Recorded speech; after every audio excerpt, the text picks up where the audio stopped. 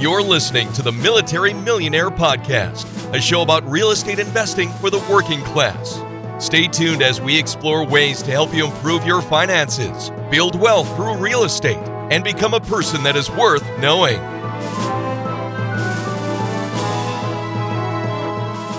What's up, guys? Today I wanted to stop and sponsor my own podcast by myself, which is a little cheesy, to tell you about the course that I'm launching called From Zero to One, Real Estate Investing for Beginners. Now, this is not a course to help you get rich fast. This is not a course to promise you to make $1 bajillion, but this is the course that will help you get from 0 rental properties to 1 rental property. It is designed to get you through your first purchase. Everything you need to know to get you through that step, with support from myself, obviously, via email and whatever, so that we can talk and I can help answer some of those questions for you. And it is extremely affordable right now because I'm launching it for only $97, which, given the amount of content in there and the testimonials I got from the people who tested it beforehand, I am super on the low end for that price, but I'm going to probably have to bump it up in a little while. But for now, to test the waters and see exactly how many people I'm able to help with this, I want it to be extremely affordable because I want to help service members and veterans get their feet in the water. So if you are interested in learning about rental properties and you just want to learn how to get your first one, and then there are some bonus episodes in there to help you advance past that. But if you really just want to know everything you need to know to buy your first property without screwing yourself over, this is the course for you. Go ahead and check it out. The link will be down below in the show notes. And back to your episode. What's up, military millionaires? How are you today? This is going to be a fun episode. So we have Jeremy Hands, whose name I have mispronounced for, ever since I met him now in my head, who is a Nighthawk pilot for the Navy, who's done active duty. Now he's in the reserves doing, I believe, IMA, right? And anyway, so he's a Nighthawk pilot, flies helicopters around, living life, but he's also a commercial real estate guy. So he's done a lot of deals, and he's just a really cool dude. So he's in the mastermind group with us, and we talk all the time. And I've been bugging him for a couple weeks now, and I also stood him up once when we had a podcast scheduled, and I slept through it. So we are back to do it again. And Jeremy, welcome to the show, buddy. Thanks for having me. Yeah, tell us a little bit about just yourself and where you got started. Yeah, so Jeremy Hands, I grew up in Nebraska and Texas, graduated, got an ROTC scholarship, University of Oklahoma. Nothing really magic there, got a degree in communication. Joined the Navy, kind of wanted to fly helicopters from the beginning. Was blessed enough to go to flight school, select helicopters, and then got San Diego flying the MH-60, really off the carrier John C. Stennis for a couple of years.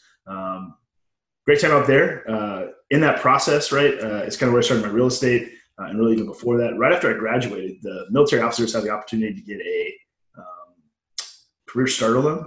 And so I got both the USAA and the Navy Federal career starter loan, which I don't think you're supposed to do, but one of my superpowers is reading fine print. And so I found the way to do it. And so as a 22-year-old, I had $55,000 in debt, and took all that money in late 2007, invested all in individual stocks in the stock market, and then to watch 2008, 2009 happen.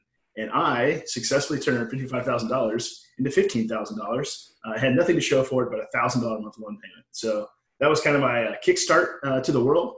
And that's when I realized maybe I'm not as smart as I think I am, and started looking at other options. So wife and I moved out, got married. Wife and I moved out to San Diego. We spent about a year trying to find something where we could live in it, and then rent out the other units. And so we were looking for a duplex, triplex, or quad. Man, crazy market out there. I think we had one offer that was $100,000 over asking, didn't get accepted. We had the highest offer that didn't get accepted. We had one property out there where our offer had been accepted, and then they accepted another offer at the same price, and then told us to work it out, like get in a sandbox and fight over it. So that didn't work out either. But we finally found a place out there. It's got a fourplex back in 2010. Way too much money, right, for a 23, 24-year-old with a wife, but worked out really well. Did the FHA loan out there. So did that. Flying in the Navy, wasn't expecting to make real estate anything other than, hey, just something I own. The Navy then decided to move me to Pensacola, Florida. So I now live in Pensacola, Florida.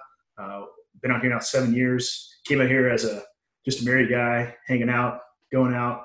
And now I have 3 kids, and I talk about my grass and my grill. So I've had a change in lifestyle here the last few years. But when I got out here, got more into the commercial real estate when I saw how well that Fourplex was doing. So continued in real estate, but I never bought a house. So I got out here, bought a mobile home park with a partner, bought a sixplex, started investing passively in syndications across the United States. And really, it wasn't until I owned, I don't know how many units before I bought the first house I live in here. So I did a little bit backwards than everybody else. And then since then, I've just continued to kind of take what I called a hobby at the beginning to kind of a part-time job, side gig. 2017, my commitment was up for the military. And by that point, in the 3 or 4 years I'd kind of really been focusing on real estate, I had enough to go ahead and kind of step off active duty and go work for myself. Still playing the reserves, more or less full-time right now, which is kind of cool. And then commercial real estate on the side, now syndicating apartment complexes, mobile home parks, and RV parks. Is that enough? I don't know. I feel like that's enough. I also love that you led with your success in 2007. I think that's cool. Yeah. So, you know, I think a lot of people are like ashamed of that stuff, but that $50,000 loss is probably the cheapest education I could have gotten on not being an idiot in the stock market. Because I think it's just as likely I would have done the same thing at some point in my future when I was playing with, you know, 6 figures or 7 figures and lost it all. So, yeah, it hurt. And I paid the price for 4 years every month paying that loan payment, but it's worked out. Dude, everybody needs to learn. Well, first off, everybody needs to learn that what you said, the most important thing you said, at least to me, was I'm not as smart as I thought I was, which I think is people, especially people who are entrepreneurial, I think are prone to thinking that they're smarter than, especially, you know what, if you are actually smarter than your peers, you might think that you're smarter than you actually are, which is what gets you in trouble. You're like, oh, I'm smarter than my social group. I can't lose. It's like, yeah, you still can. The world's big. And paying for that education up front is good because somebody hit me yesterday, like, I want to buy houses, but I don't want to lose any money. And I'm like, well, then you're playing the wrong game because you're going to lose eventually. And the faster you can do it up front and learn that, really, not just hear it, because you can hear it all day long, but you got to feel it. You're like, oh, I messed this up. That's a humbling experience. But that's how you really learn. Well, one, I'm okay with losing money. And two, maybe I won't do it so frivolously next time. Get in debt to buy stocks has got to be the dumbest thing, and I'm so glad that you opened with it. Well, here's the kicker. People always say, I've heard it before, why didn't you just hold on? If you would have held on for 4 or 5 years, that it would all come back. No, because I didn't buy the market. I bought individual stocks, and like 3 of my 10 companies went out of business, right? I had great ideas. It wasn't like my investment criteria was wrong, but I'm not in control of that company. I'm not in control of the greater market. I'm not in control of the economy. And so, yeah, I knew that healthcare was going to go digitized, but it didn't go fast enough for me to make any money in 2008, 2009. So, you know what, let me ask you this, actually.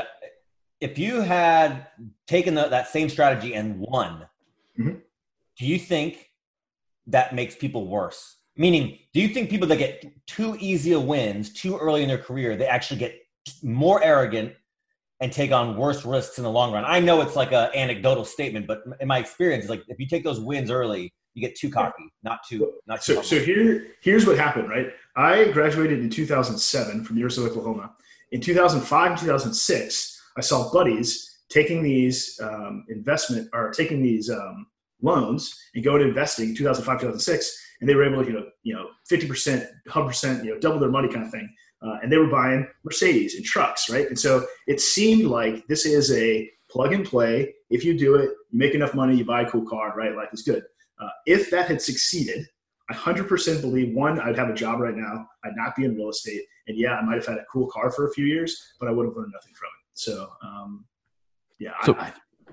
What I'm getting out of this is that we should all take out HELOCs and go invest in the sure thing that is Tesla right now, because who doesn't want to buy 375 price to earnings ratio? Yeah, I feel very confident. What could possibly go wrong? We're going to have this same conversation with a young kid who's on Robinhood right now, buying Tesla or buying something else on margin in a few years when they realize, holy cow, I just got hosed. So, I know I've been debating. Do I still invest in the stock market? Yes. Did I change all of my investment strategies? Yes. Right. So I still have a pretty healthy net worth in the stock market.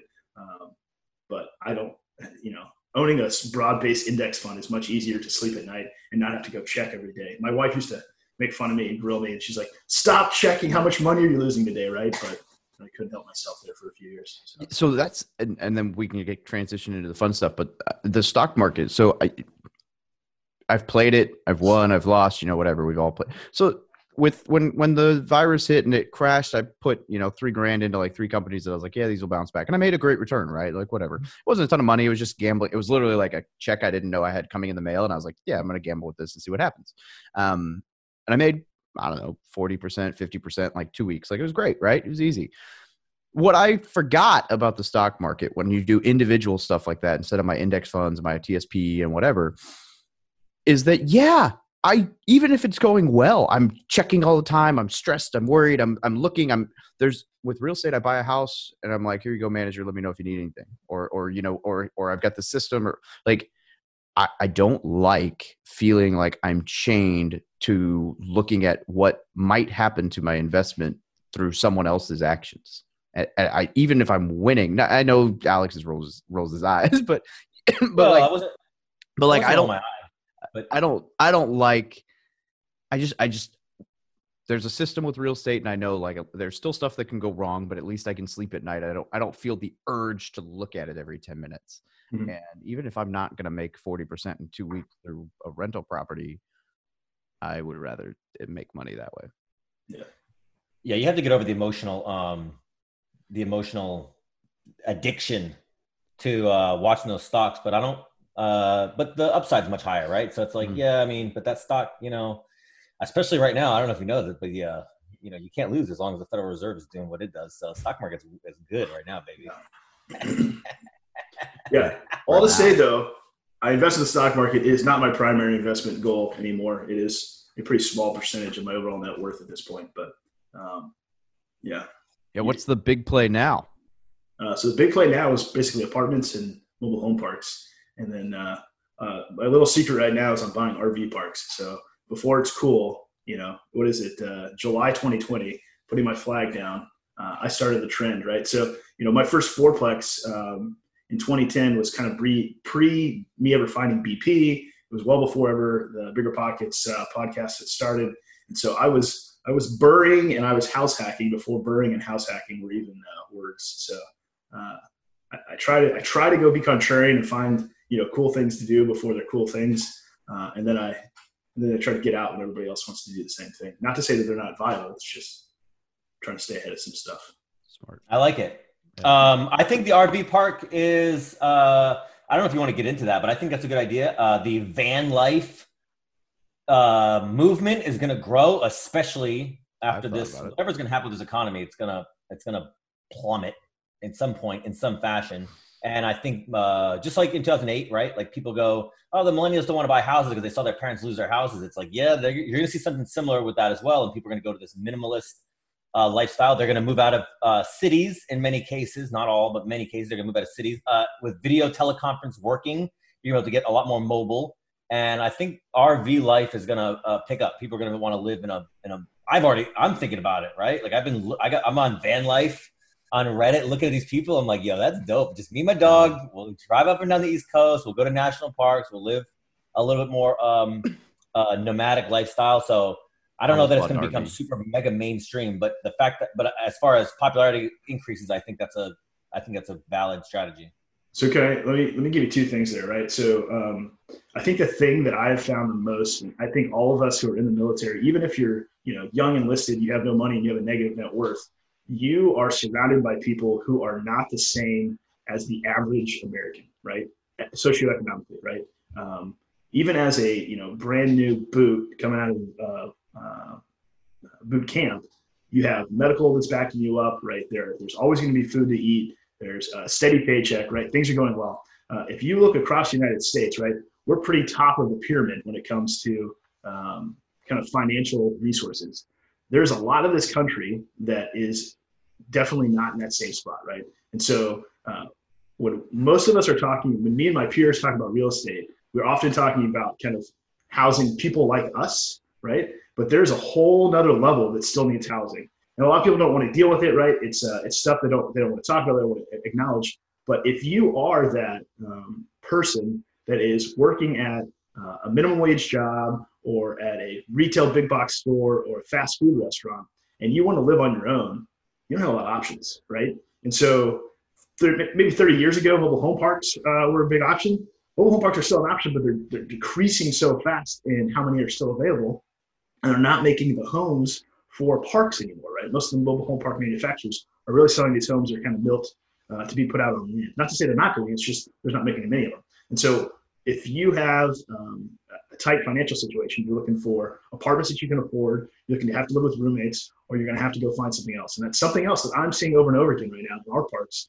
is people are buying RVs and they're living in RVs as a long-term living solution, similar to like a mobile home park, right? And have their community and have their RV, but it's not like they're traveling, right? They might be in the same spot for years and years and years, but there are not very many in most markets long-term RV parking spots. And so, we're buying some of these campgrounds that are kind of, minimally amenity. They're not super high end. And we're just saying, hey, we're going to move over from doing like, nightly leases to, 6 month to 12-month leases. And we turn these into kind of mini RV park or mini mobile home RV parks, providing a service these people desperately want. And we have a list a mile long of people looking to move in because there's just not enough places for people to go. So, if people don't pay, that sucks. It happens. You still have to evict them because now you have a lease. But if somebody's not paying, they also have to realize I literally have 15 people on the list wanting to come move in here because everybody's looking for a place to park. So I kind of see it as a pretty untapped niche at this point that I'm pretty excited to plow into the next few years. I looked very heavily into buying an RV when I came out here to San Diego this time because I was going to geo-bachelor. So I was like, dude, I would love to just live it up. I was going to buy an RV in Missouri, drive it out here, park on base. Ultimately what it came down to was two things. One, I realized when the family visited that wasn't going to be quite ideal, and then the internet piece. But so two, the way the base works here, the rates are great, but you have to move every 2 weeks. So it was going to be like, okay, well, I'm close to my office for 2 weeks, then I'm 40 minutes away for 2 weeks, then I'm off base paying 3 times as much for 2 weeks, then I'm back. And so it wasn't quite as convenient as I thought it was going to be, but I still, like, my roommate will tell you that we had this conversation like 2 days ago. I'm like, oh man, van life. Like, what if I can send all my stuff back to Missouri like 3 months early and I can find a cheap van on Craigslist that even if it cost me $5,000, it's still cheaper than 3 months rent. So I could buy this van. And like, there's like, even from not all the practical reasons, from just like a dude who wants to do stuff outside perspective, like, it seems like it'd be fun for even just a few months, let alone. So I think it's definitely trending. Yeah, for sure.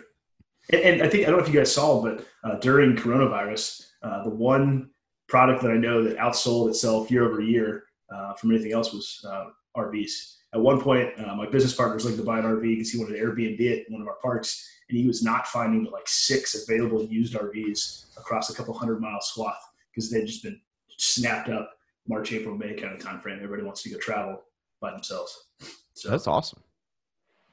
Cool little trend. You guys are pumping me up. I'm gonna go buy an RV now. Just trend. I want to be ahead of the trend.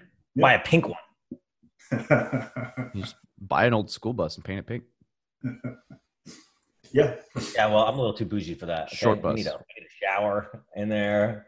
It's got to have. So I gave you my hot tip. Do you guys want to hear how else I sucked at this before? Because I feel like anytime I listen to a podcast and I hear somebody else tell me how they screwed it up, I'm like, at least I learned something. I feel like I have enough of those. I would love to hear some of those. Okay, so I have 2, right? So I bought a 6-plex. So first getting started in commercial real estate, I knew I wanted to buy more than 5 units. I think if you click around on the internet, you read forums, everybody tells you, hey, I'm looking for a multi. I want to get that commercial experience. So I went and found that, right? Met a couple from the local RIA that was selling a 6-plex. I went and looked at it. It was rough. And I said, no, I'm not interested, right?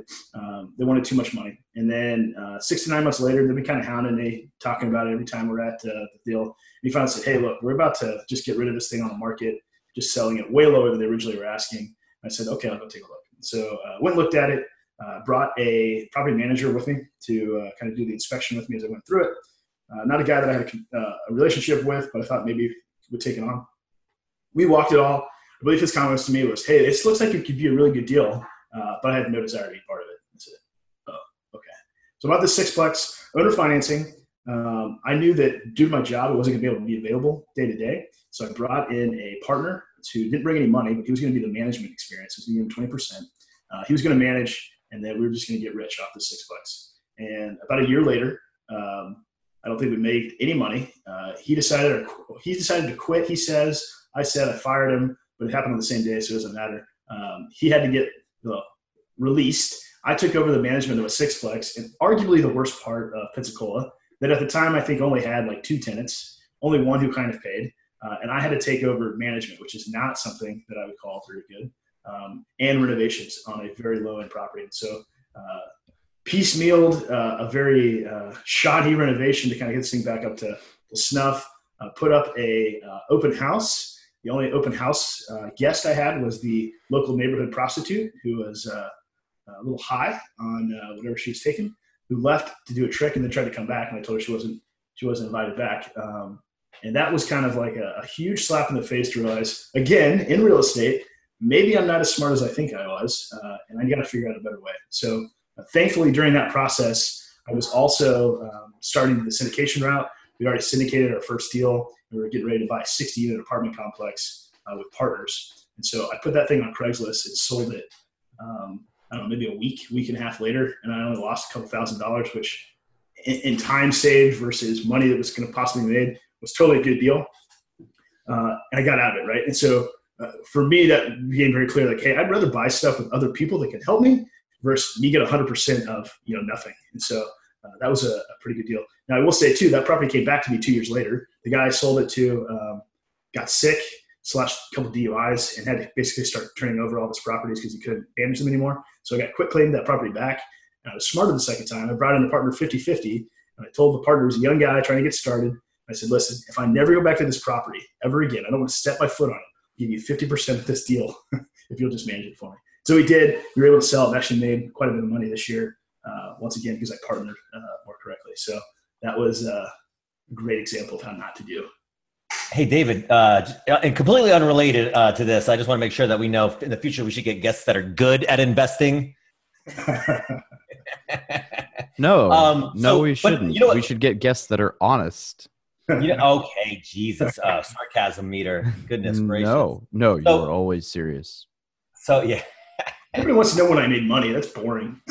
But hang on. Because this is something that I try to talk to people about. They partnering on small deals. And I say, look, be very careful, right? It's like, when you get married, it's like you get married for life, and you get married to do a lot of stuff together.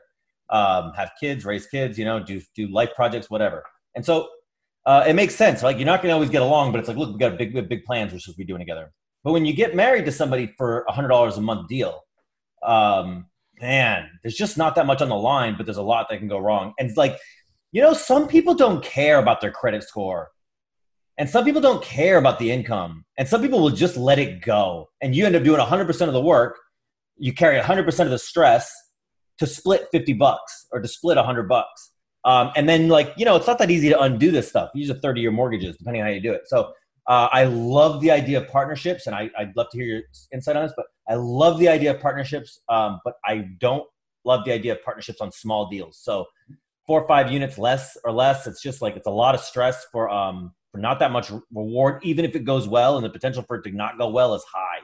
Yeah, 100%. And if you're going to partner with people, I think you have to have a true partnership, right? The first way I tried to structure that was kind of just like throwing a bone so the guy would manage the deal for me, but it wasn't a big enough bone. So when things inevitably started going poorly in a bad part of town with 2 people who are not really, equipped or desired to go scrape together the time and effort to make that thing work, the easier option for him, and really for me too, if I was in the same spot, was just walking away. So the second time, though, when the partner has a 50-50, he's young, he doesn't have a ton of money, and he's willing to hustle and work, he would have made a crap ton of money off that deal. And so there's something to say who, and there's also something to say how, I think, for partnerships for sure.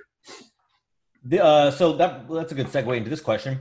And I've made this mistake, not grossly, but I made it on my first multifamily, where I wish now, looking back, that I had my property manager as a part owner of the complex for that same reason. You're like, that guy's going to be there every day dealing with tenants and dealing with, it's like, he should care about it more. He should care about it more than just like he says he cares for the 10%. It's like, yeah, I need to get good people in there because this is my building too, a little bit. Is that something you've done with the bigger properties? I've fired so many property management companies over the last few years that I feel like that's maybe more my superpower than anything else. And so, no, I do not have, well, that's not fair. So I have multiple different property management setups across all of my properties in different areas. But for my big stuff, 40 units plus, my property managers are just property managers.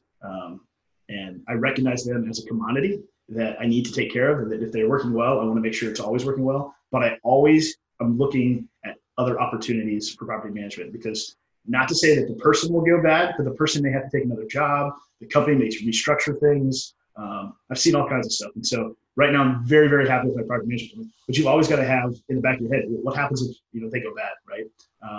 For my smaller stuff and for some of my mobile home parks, we're actually starting to build property management in-house. And one of the ways we are incentivizing our property managers is to give them some ownership, since we don't have a full brokerage.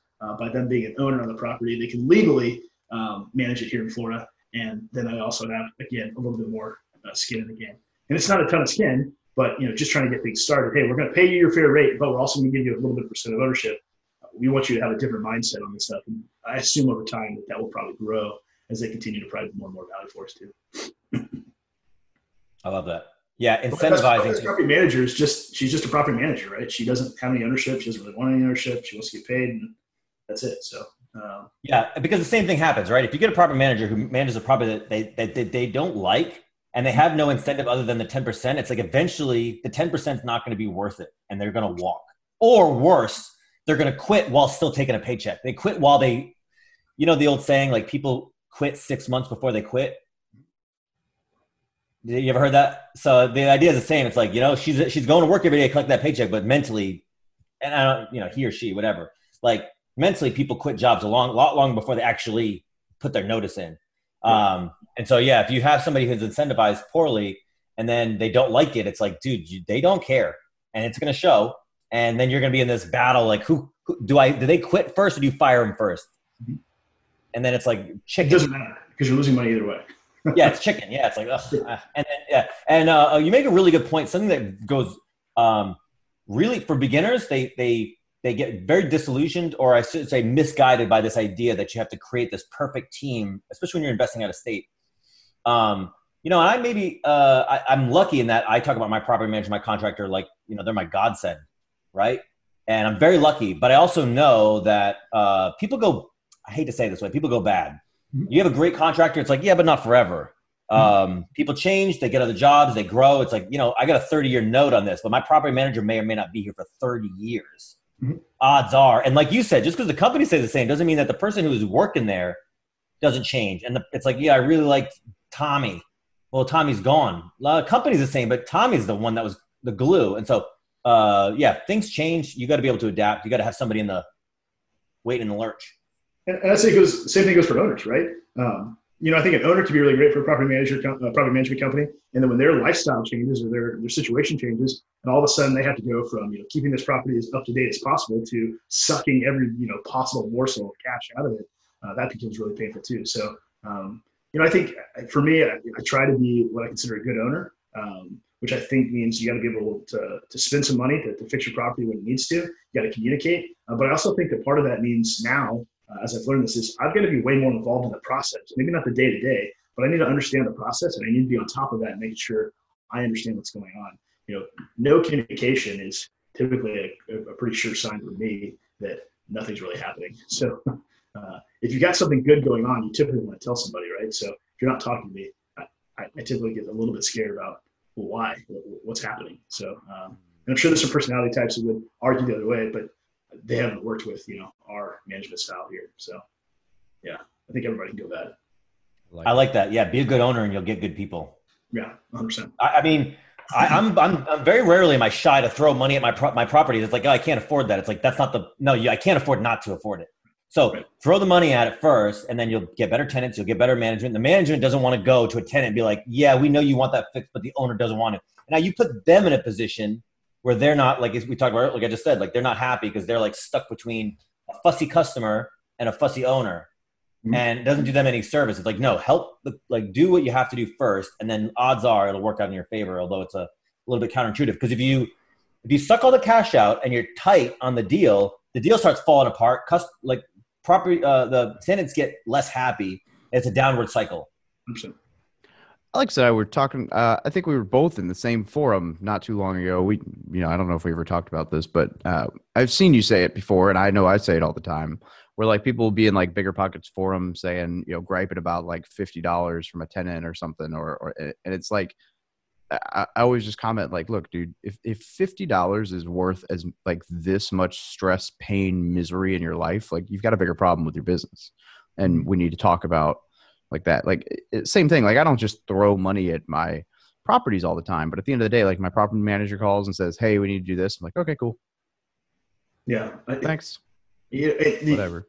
Property management is tough, right? And for small multifamilies, below 60 to 80 units, the financials are always really, really tough to find the right people, and you've got to kind of just win, right? You just got to find the winner. That's tough. We have been really successful in finding a larger property management company that was able to come into a 60-unit property, and now is managing some of our other stuff too. And we were able to do that because the property management company really liked us, right? Me and my partner, came in, we were very clear on what we were looking for. We weren't playing games. We signed things quickly. We turned things around fast. And when something needed to get fixed, we got it fixed, right?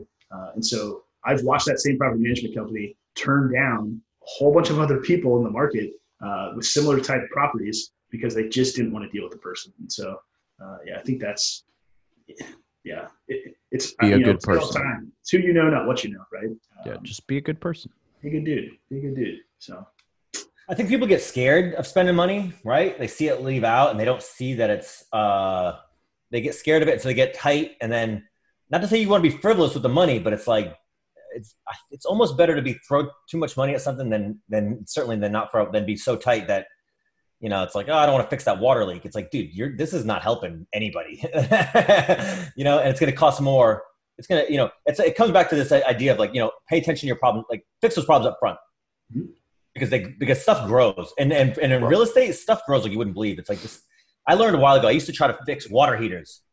I'd go try to fix it. Go try to save that AC. It's like, just write the big check today, right away. Mm-hmm. Don't try to hobble it along. It's going to cost you more. The tenant's not happy. The property manager's going to deal with it a bunch of times. Let me flip the script. So we're all landlords here, right? Mm-hmm. So what is your initial reaction to a tenant or a potential tenant who sees your listing for a place to rent or whatever, and you've got it listed for $1,000, and they're immediately like, "Will you take 800? How about 850? Let me negotiate this down. Let me talk about this. What about this? Well, what about this?" And they nitpick, and they're cheap, right? Like there's a piece for frugality, but for me, if the first question out of someone's mouth is about how much less I'm willing to take for rent, and then a bunch of other questions about what I'm willing to do for them, while they're also asking how much less I'm willing to take for rent, I will immediately write them off and say, not someone I want to deal with. And I'm sure it's the exact same for a property manager when a landlord's like, "Hey, I see you take 10%. I've done no deals. Will you take 8? Well, what about 7? What about, well, okay, but I also want you to do this, this, this, and this, which I didn't see that you listed, but how about not?" And it's like, for me, it's a forbearing sign of, that's the wrong word, but a sign like, at some point, something's going to bubble up and it's not going to be someone I want to deal with. Yeah. So I will say I don't deal with any of the tenant interactions for filling units. That's just not my specialty. So I always have a property manager buffer between that. But I'll say yes, for a tenant, that would be a huge red flag. But that's also a huge red flag for me for partners. And that's also a huge red flag for me for investors. And so when somebody starts coming in asking for things for better deals when they haven't even done the deal yet, it's like, no, like I'd rather just not work with you at all than try to make this work, and not to say to be taken advantage of, but I see it a lot of times. Hey, I'm brand new in multifamily. Haven't never done a deal. Will you come buy a deal with me? Like, hey man, why? What are you providing me that makes me want to even get up this morning and talk to you? But I think people maybe sometimes over ask initially of partners and investors too. The more I get into, to your point, I think it also depends on the market. So if somebody comes to me and says, "Hey, I want to rent your $1,050 or $1,000 a month rental for $800," and I'm like, "Dude, I got a waiting list at 1,000 already." I mean, the goal now is to take, if you look at customers as a bell curve, from F being the worst customer that pays the least profit and complains the most, to the A customer, that complains the least and pays the most profit, right? Like I'm going to go find the closest to an A customer I can for that 1,000. The 1,000 set. I got a waiting list. I don't need to take 800 and you're going to be a pain. Like that's just not. So there is a difference between, I like what you said, flip the script. Like I like your idea here where it is more intricate than just like, hey, throw money at it. Don't worry about it. It's got to be like Jeremy says, like there has to be a reasonable return of value for each party. Like I have to, like, I'm not going to go and do your deal. That's what that person's really asking. Hey, Jeremy, come do my deal for me. And I'm going to take credit and, I'll give you $500, right? So yeah, I mean, it's definitely more intricate than that. Yeah. The more I get into real estate, the more I try to filter things through the lens of like, okay, I'm going to earn $1. How do I earn that dollar with the least amount of stress in my life?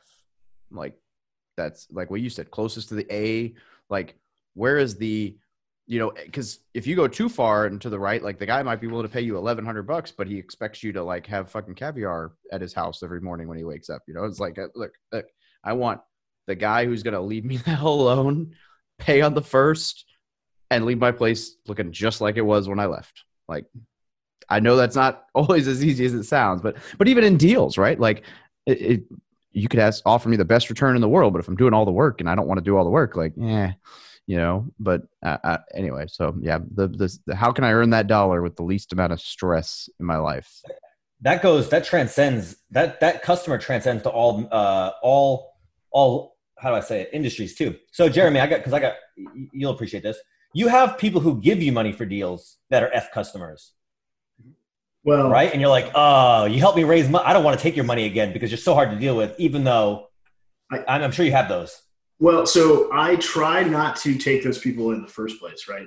But they exist is my point. They do exist. And it's not necessarily fair to call all these guys F customers, but generally across all of my deals, but listen, because I'm working with better people, right? I'm not working with the terrible, but across all of my deals, there's always typically whoever gives me the least amount of money in the deal is almost guaranteed to cause me the most amount of friction or stress at some point during the deal, and it's almost always an issue of they have the least amount of money, and so this is something they're trying to figure out or whatever, and it just the stress of it causes all kinds of problems that are outsized to their investment. So the guy who's stroking the $250,000 check doesn't call, doesn't care, is very happy with what's going on. The guy who writes the $25,000 check, though, is like, hey, man, I don't understand why this isn't happening. And you're like, hey, man, there's a lot of reasons why. Don't worry about it, right? So, yeah. That's so true. Yeah. 100%. That's the nature of it. But because the guy who wrote the $25,000 check is writing a big percentage of his net worth to you. And the guy who wrote the $250,000 check is probably not writing that much of a percentage of his net worth to you. And so the stress levels of it's like, oh, you messed that up, Jeremy. It's like, we'll be all right. And the other guy's like, dude, that's all my 25 grand. Like, you can't make any mistakes. And not to say that that's a valid argument, but that is probably what's happening in the backside. And 100%, I'm trying. Not only am I trying, it's legally per SEC rules. I'm not going to take your last 25 grand, right? That is not an investor that I can work with, right? And so one of the things I really try to screen for is, hey, do you have some money? Have you had a little bit of success? Because if you have nothing and now you're trying to invest with me, my returns aren't going to be tomorrow, right? And it's like playing the stock market again. And you're trying to like sit there and watch something that you can't watch because there's nothing to see. Investors are fun, right? They're your number one partner, right? When things are working out well, and they're literally the number one reason you can't sleep at night when things aren't going well. And so it is leverage to the core, right? And I think all of my success is based on leverage. I keep talking about all the deals that haven't gone well, but I've also had deals that have gone very, very well, right? And so it's because I partnered well, I've leveraged well, time, effort, people, and man, I'm just me, right? I'm a nobody, but things can go well when you work with the right people at the right time. So you're not a nobody. I love that because your most recent deal was awesome looking. Yeah. Well, that's the other thing too, right? I don't market for. I don't. This is probably I shouldn't say it out loud, but I don't go actively look for deals. My deals at this point are kind of finding me, right? So I've created very much a niche in the kind of the market that I'm in, and I have brokers that bring me stuff, say, hey, is this something that you're interested in? And I say yes or no, right? And so that's worked out very, very well. I don't think that's something that's repeatable, and I don't think it's something that's necessarily sustainable over the long term. But currently, in the situation I'm at, it's worked out really well the last couple of years. Hey, if you ever need video production for some of your deals to help raise capital, I know a great guy. I know a guy who can really knock that out of the park. I mean, he's incredibly expensive, but it's worth it, right?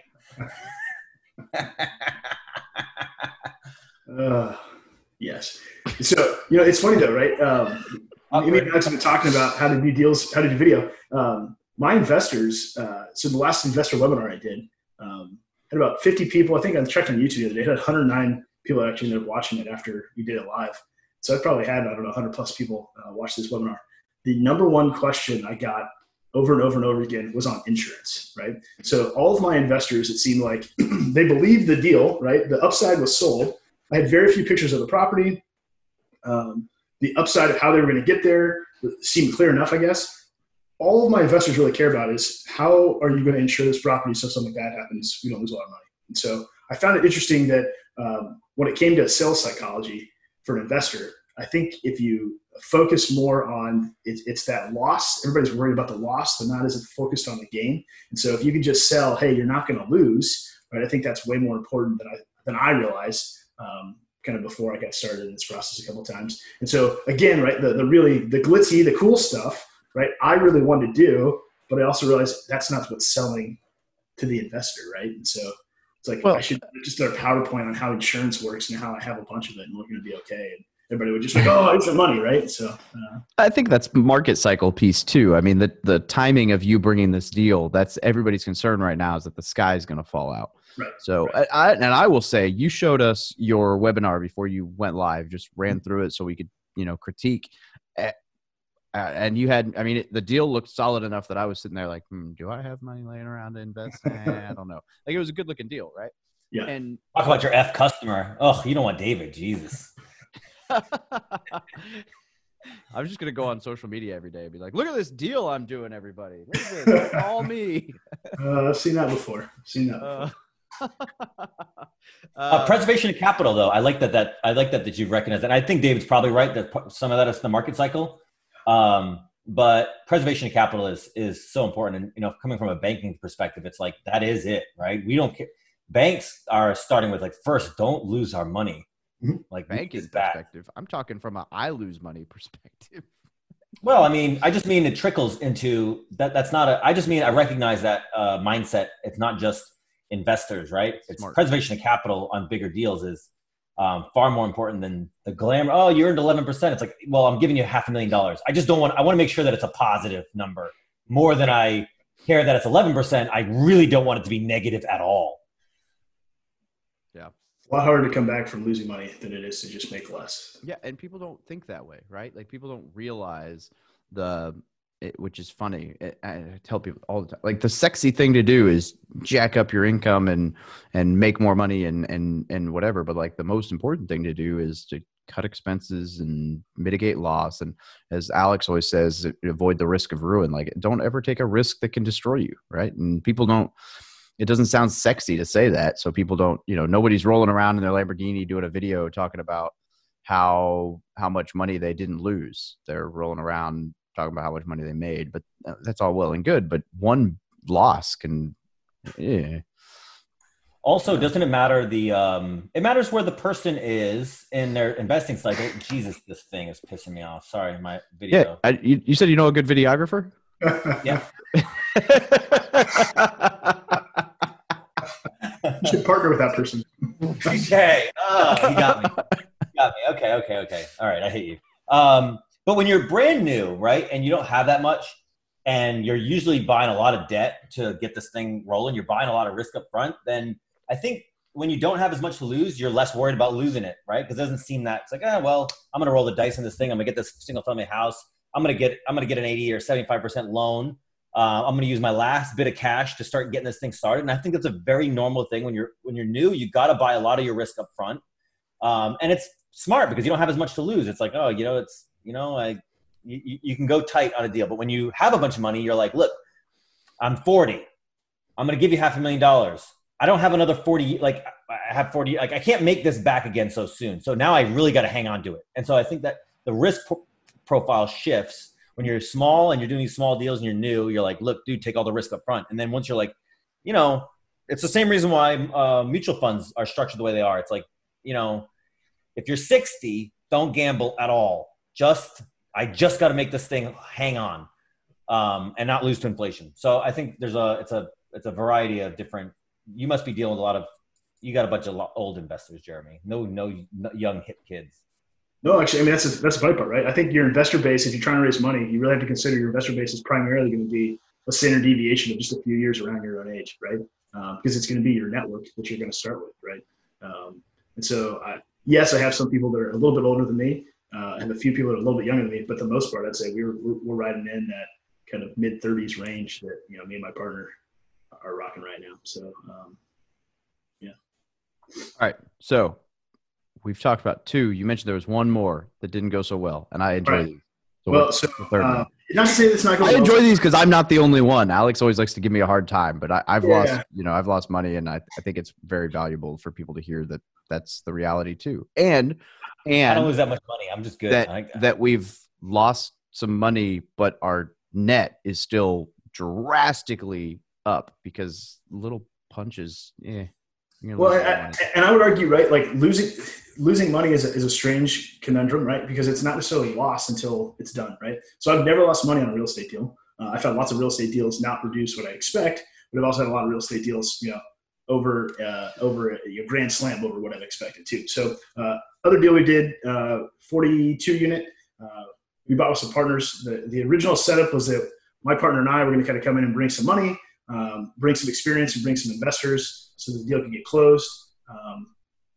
Most all of the problems I blame myself on. I didn't really do any of the due diligence. I kind of assumed and relied on the other guys to do that.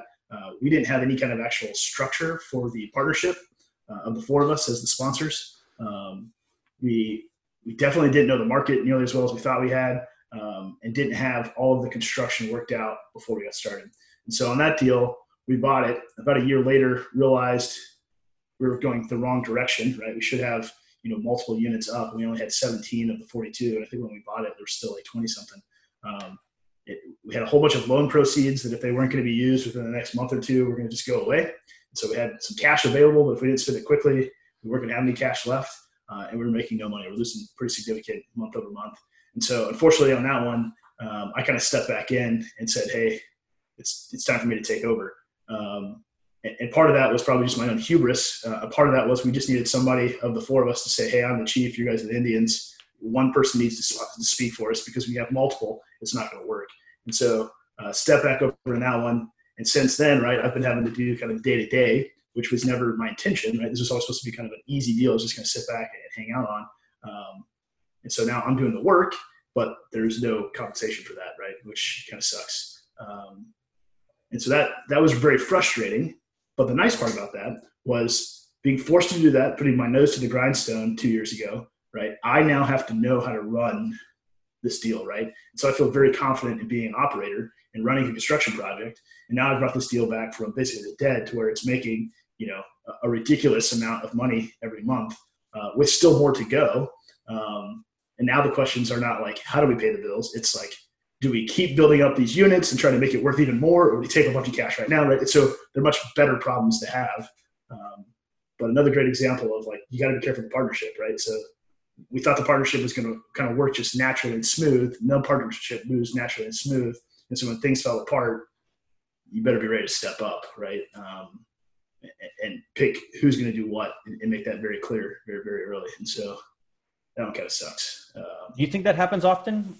Where some partners in a deal just, I don't want to say give up, but just stop holding up their end of the bargain, and then somebody else unexpectedly has to go and run a deal that they does it happen? Yes, I know it happens because I've talked to other when this happened, I kind of reached out to a bunch of other guys I knew that were a little bit ahead of me, had done similar stuff. Now I would argue in this deal, the failure was across the board, right? All of us kind of screwed this up because we weren't delineated. And so it's tough to say it was somebody else's fault if they didn't feel like they had the opportunity to make those decisions, right? So there was definitely some like, well, am I the decision maker, right? Or I'm the decision allower, or where do I fall out in that?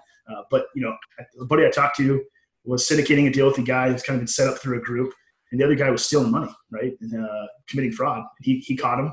He got him off all of the accounts. and then went to the lawyer and said, hey, what can I do? And the lawyer said, well, you can do this, and you can take this guy to jail, and you can get you probably get prosecuted and sue him for all this stuff. But the problem there is that you're now doing this all with your investors' money, and it ended up being more expensive, right, for him to go get the justice that was deserved rather than him taking over the deal, continuing to operate the deal, turning it around, making it a positive cash flow and selling it for more, and then having to pay the guy who committed the fraud because he still was in the same ownership percentage. That was still cheaper, right, than going after and solving the problem. And so structure matters, who you work with matters. And I think you've got to consider from day one, I think I also talked about it, day one, you have to consider about how's this thing going to fall apart, right? And when you understand how it can fall apart and you've already kind of shaped things, I think that's a lot better. So my partner and I right now, we're going through and getting, life insurance on each other. We restructured things. So if, something forbid would happen to both of us or one of us, our spouses and our investors would not be completely sunk. Because, bad things happen to good people. Coronavirus gets people, right? People get in car wrecks all the time.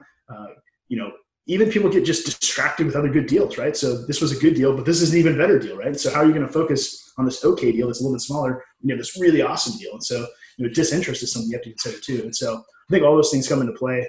And it's been a super learning experience. I feel like that deal, specifically the 42 unit, has been really good to kind of give me the confidence that I can do this if I need to, but also give me the confidence that if you come to me and say, hey, I want to partner with you, my response is, okay, what does that mean? And we're gonna cut that very close to what that means. Because if it means I'm never taking over, I'm going to be compensated. If I'm going to have to take the day-to-day and drive into the property and deal with the problems. And, I was writing checks out of my own personal account to keep the deal alive for a while, right? That sucks. And so if I'm doing that kind of level of taking the ownership of the deal, I hope to be compensated better for it. So, yeah. All right. Grand Slam time. We can't No, I want to ask one more question. Oh, all right. I'm sorry. One more. We can go quick though. But, it's a tendency, I think, for new people, I say that loosely, to get petty. And I don't think they think about it as petty, but, it's like justice, right? Hey, that guy did something wrong. He should get justice. And it's like, that feels right. But that's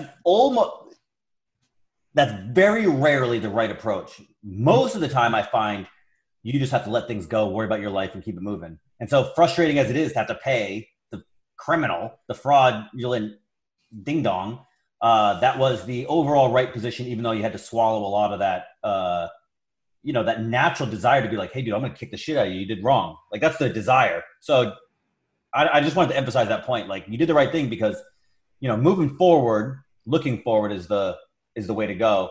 Looking backwards, you spend a lifetime trying to right all the wrongs that people have done to you.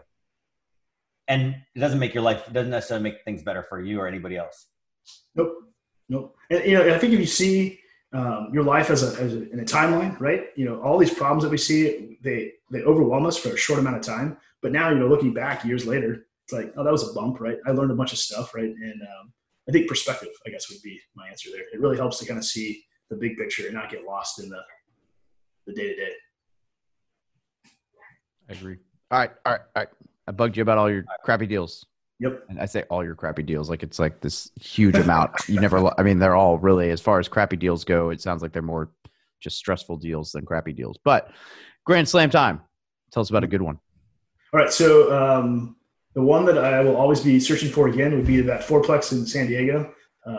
But my favorite one I like to talk about is my partner and I bought a office building, 8,000 square foot office building, not too far from where both of us lived in 2016. We quite honestly didn't exactly know what we were doing, but I don't think you always have to know what you're doing. You just have to get started. So got started. We were able to take a 8,000 square foot office building, re-tenant most of the offices, able to add a few little things to kind of fix some of the expense drain, right? Changing out some contracts. We put in our favorite story to tell now is we put in a Wi-Fi thermostat. So we were able to change the temperature from my partner's phone at night. So it wasn't just always running, just burning up the electricity. So help the utilities. And we took a 8,000 square foot building and we had to sell it in 16 months because our plan was to own it for a 5-year time and get to basically $1 million valuation. We thought we could go from $800,000 up to $1 million. Everybody's going to make a bunch of money. We're going to walk away. Well, we sold it just over the 16-month mark and our investors made about 126% on that one deal. And so, buying right could definitely make you a bunch of money. So that was like a 500% return for me. So when you say, so you guys say the sales price, what'd you guys? Oh, it was 1.2 million. Man, so, yeah. So you overshot your 5-year goal by essentially double. Right. Yeah. And awesome. By the way, we also paid cash flow throughout that entire deal too, right? It cash flowed pretty much the entire time. So that was a pretty good deal. And that was like the first deal we syndicated. And so we will forever be kind of chasing back for those kind of numbers, I guess. But those are, I don't think, similar deal with my deal in California, right? I made over 100% return on the purchase price, but I only put $27,000 down on it. So my return on that deal was, thousands of percent. I will always be searching for that deal. My kicker and my answer to everyone that asks, though, is if you don't play the game, you can never hit a grand slam, right? I'm always looking to hit a single, but if you're not playing the game, you don't get the opportunity to hit the grand slam. And so grand slams are nice. They help. Was it Babe Ruth? Maybe not Babe Ruth. I don't know. One of the famous, home run hitters. People are like, whoa, how do you do it? He's like, I just try to hit the ball. Like, yeah. I mean, that's, people hear me joke all the time. I'm like, yeah, solid base hit. And they like, people take it as like an insult when I'm like, yeah, solid base hit when they tell me about a deal. I'm like, no, like I have gone for the fences on deals that did not work out the way they should have. And for me, like a solid base hit with no stress, it's just easy. Like down the road, that'll be a good deal, right? Like I'm totally cool with base hits all day, but ultimately, like you said, if you don't swing the bat, you're never going to hit it out of the park. And I don't know what I'm doing, right? I mean, even now, I'm buying 167 units. I'll close next week. We have a very good plan put together, but I don't feel like I have some secret sauce on how this is magically going to turn around. It's like, hey, no, this is a pretty solid base hit. Work with the same people, doing the same thing we did in the last deal. It's getting a little bit bigger. I don't know. It's just play the game. I think for anybody that's listening to this, if guys like us can do this, you can do it too, right? It's not rocket surgery. Yeah, you can definitely do it if Jeremy can do it, obviously. 100%. Yeah, definitely. It sounds like I've definitely never heard Alex online say, something like real estate's easy. I can do it. That's not that's not my Alex tagline for the veteran REI thing. They're like, you need a slogan. I'm like, real estate's so easy, any idiot can do it. I'm proof. Yeah, I love it. It's true though. Like people, I say to be a jerk, but it's good, Jeremy. I appreciate you coming in and showing like the goods and the bads. Yeah. Because it's like, people, you will lose money along the way, even if you net positive. So people have to come in and think, yeah, you can make money at this. You're going to lose money along the way. You're going to drop coins and thousands along the way. I got to rip me off for $500 a couple weeks ago. I think you got another one's going to rip me off for $1,500. It's like, okay, but I'm going to make 20 grand on the project overall. I could have made 23 or whatever. But that's just the nature of, it. So you're like, dude, don't trip over a penny. Don't trip over $1 to pick up a penny, that kind of thing. And it's good to show like, hey, look, there are going to be stresses. It's not going to go slick, right? It's going to be tricky and difficult. And then when you look back on it, you're like, oh, that wasn't so bad. Like you said, it wasn't so bad. I learned a bunch of stuff. I'm better now. Mm-hmm. And God forbid, my thing is, God forbid you won too easy too soon. Then you'd be cocky and you might gamble it all away one day. That's why lottery winners go broke. People don't ever think of like real estate this way, right? Because they don't think of real estate and stocks in the same vein, right? But if you were to graph owning a rental, just a normal rental property, right? You were to graph it. It's just like the stock market in a way that if you zoom in, it looks like this. But as soon as you zoom out over the course of 70, 80 years, there's volatility there, but it trends upward. Like owning a rental property, I had a guy die in one of my units last year, and he decided to die. The furnace blew up at the same time. He didn't have any family, so when he decided to die, he rotted for like 3 weeks, and it was like a 60. I think it was like right around a $6,000 month from one guy, and the guy was paying $480 a month, right, in rent. So he took an entire 14, 15 months of his rent with him when he passed away, which is super unfortunate, right? Like bad situation, had storage unit involved, had to store all this stuff, whatever. And so that's one of those whatever, but over the course of the year still made, money. I don't know. So it's easy to see like people think like real estate. Yeah. Cash flows.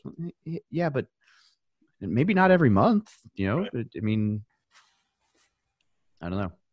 Yep. Yeah. You got to have a little bit of it makes you get, a little bit of, what it does when you look at when you look at problems on a big time scale, Jeremy said it perfect. You look back on it, you're like, that was a big deal in the day of, I was stressed out. But after on a big broad spectrum, you're like, yeah, but okay, we'll be fine, right? I'm not gonna die.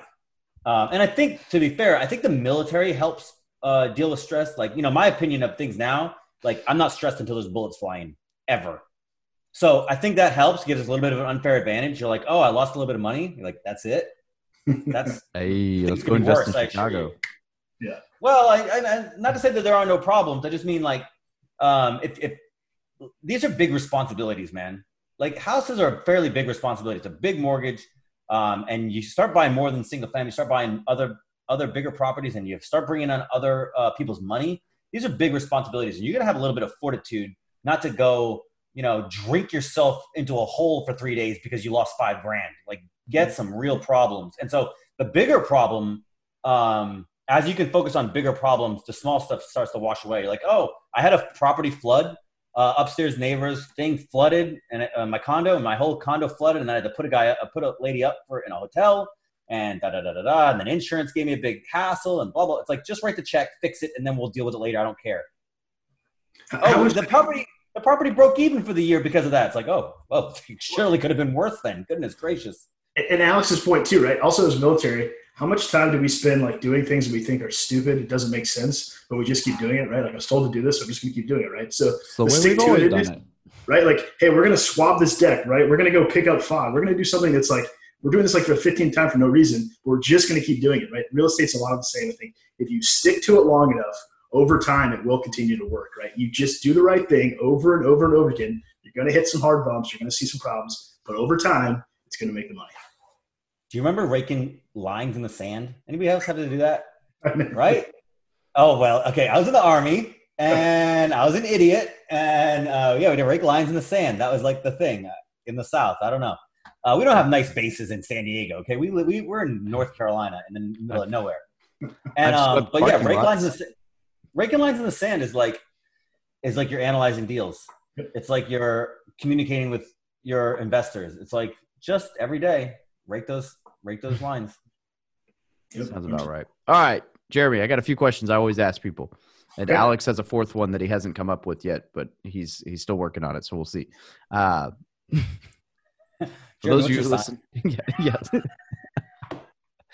Oh man, hey, if an E1, E2 walked up to you asking you for life advice, you had like 2 minutes, what would you tell them? Invest in yourself, and take some risk early, right? If you're E1, E2, you can strike out and fail and start again tomorrow, and strike out and fail and start again tomorrow, and you can still do it. So do more than you think you can, and leverage as much as you can with other people. Yeah, I love that about the military. Like, there is a safety net there. Like the video I did earlier this week with the guy who has a fourplex. Like, we talked about that. Like, not that he's going to lose everything, but if he lost everything, he's young enough that it's like, okay, next. Yep. Yeah. All right. Okay, cool. What is one resource, book, course, website, whatever, that you would recommend to anybody looking to get started in real estate? So it's very dated, and I haven't read it now in a few years, but it's the one that I started with. So it's super imperfect, but it's what I used. And it's a little book called Investing in Duplexes, Triplexes, and Quads by Larry Loftus. And I read that book right after I lost all my money in the stock market, and I said, this is probably what I should have done instead. And took that idea to go find that small multifamily, rent out the rest, and basically launched me on the journey I'm on now, where hundreds of units and moving to thousands hopefully next year. I dig that. And you said Larry Loftus? Yes. I will go check that out. All right. And question numero 3. Where can people get a hold of you? All right. So this year, my partner and I have finally partnered up, right? So we JV'd for a long time, and we have launched our own private equity real estate firm. So climbcapital.com is where you can find me, or you can email me at jeremy@climbcapital.com, and I'd be glad to help. And I'll even give you my phone number, because I don't think most people are ever going to call me, but it's 469-878-0422. And so I love helping people get started in real estate. My wife doesn't want to talk about it anymore, so be careful. I might have a lot to say if you call. I'm texting you right now. I'm going to drunk text you tonight. It's actually funny because we had that group text go the other day, and I meant to say, "Who is everybody?" Because I realized I don't have half y'all's phone numbers saved. So, awesome. Well, Alex, did you come up with a question? I did not, but I gotta think about it. I fold under pressure. You know this. I know, that's why I'm having fun with it while it lasts until your question's better than mine. That is 100% what's gonna happen. Yeah. Okay, I'll just tell my editor to cut off your question. But just remember, Alex, 100% 2 weeks from now is not nearly as good as the question today. Ooh. Whatever. Well, okay, this is making me insecure. Oh man, Jeremy. That's a good question. What makes you insecure? Should ask that one. So I did my first podcast was I had like 5 or 6 very difficult questions, but I find that it's a difficult format to ask people on the fly. And if you ask them in advance, they lie. And so asking questions like that, what makes you insecure? Talking about failure. When have you been overconfident? These kind of things, these are good questions, but they're the actual act of asking somebody those questions, you're going to get, like I said, if you ask them on the fly, you're going to get weird answers or, like answers that aren't well thought out. So they don't give you it takes a little bit of introspection to ask those questions. But if you ask them in advance, generally you get the soft answer. You don't get the real, it's hard to get people to give you real truth. So it's I'll figure something out. That's a good question though. What makes you insecure? That's a good one or a way to lead some version of it. Mm-hmm. Jeremy, what makes you insecure? I still think there's something to be said about kind of the imposter syndrome, right? So I've done now multiple, large commercial syndications. I've raised a bunch of money. I've successfully turned a few around, and yet I still feel like when I go start looking at these deals, I'm like, do I know enough? Am I smart enough? Can I really take this risk? And so, I think it's just the imposter and feeling. That's a very real thing. Yeah. It's a very real thing. So. I get it. Yeah. But also. Absolutely. Yeah. Jeremy, thank you very much for joining us today. This has been fun. I'm glad we finally got to do this, and I woke up. And I woke up. Yes. I made it. So I appreciate it.